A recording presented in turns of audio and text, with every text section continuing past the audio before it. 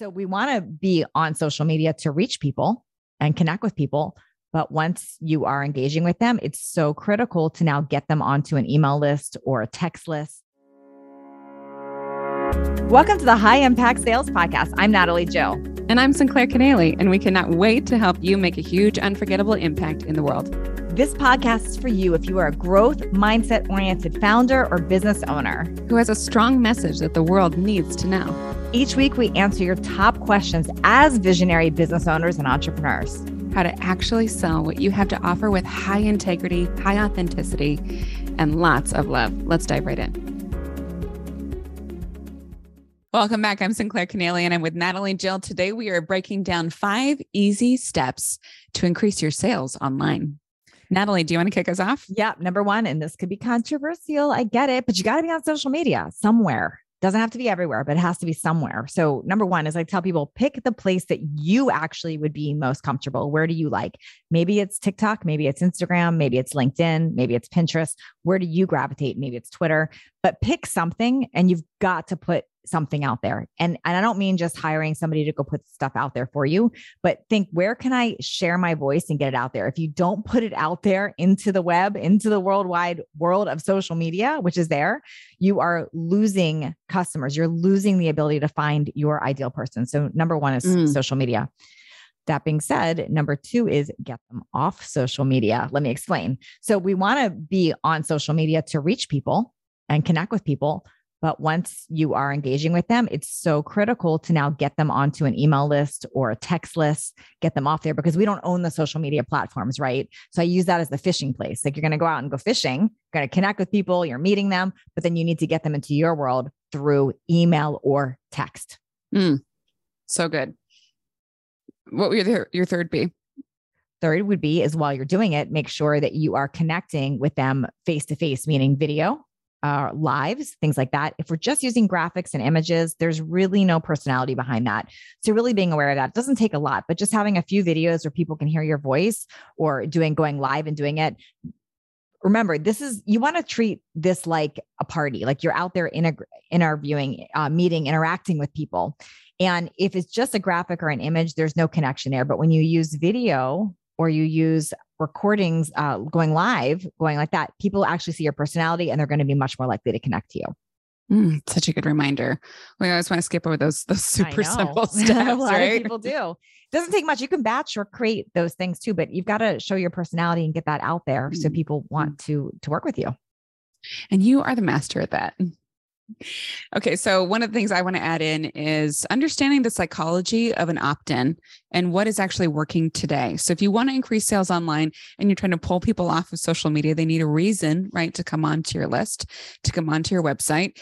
And an opt-in, it used to be enough way back in the day to just be like, oh, look how smart I am. Here's a listicle of this, and that. Here's basically me proving to you how smart I am. Nobody cares. They're very like, what's in it for me, right? So your opt-in needs to be speaking directly to your ideal consumer exactly when they are aware of their problem and they're developing more awareness of how much their problem is impacting their lives. So good. Right. And they're getting readier and readier and readier by the day or the minute or the hour to actually make an investment to fix it. So that matters. So your opt-in is not just like, here's 27 things I know.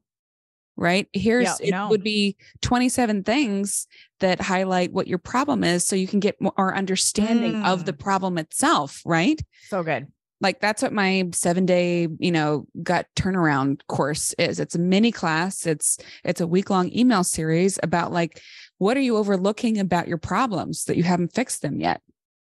What I love about that around the problem itself. What I love about that is it not only helps people gain clarity, but it helps them gain trust with you. And the next solution is going to be something that you offer. Absolutely. Versus just an information dump on a lot of opt-ins that we see that really have no agenda other than just being an information dump. Yes, because part of what you're doing is you're establishing trust. I can speak to your problem in such depth that yes, you can trust that I am the right person, the right guide to provide you the solution because I get you and I hear you. Right. And that takes us to our last point, 5 easy steps to create or increase sales online. You have got to know your customer journey.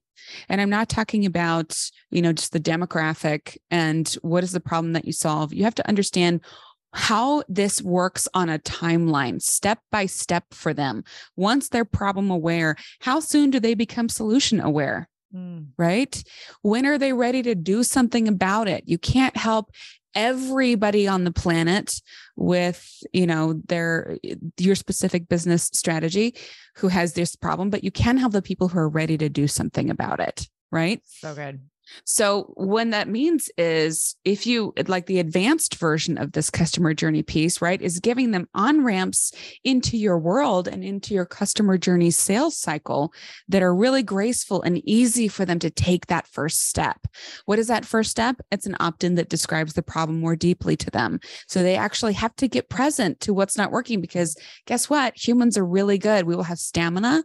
We will numb ourselves out. We will push past the problem if we don't think that there's a solution. So true. Now, I know we said 5, Sinclair, but I'm going to just self-disclaimer. We never claimed to be math experts. We said we're sales experts. So I'm going to give a 6 one. Big difference. I'm going to give a 6 because I just thought of it as you were talking.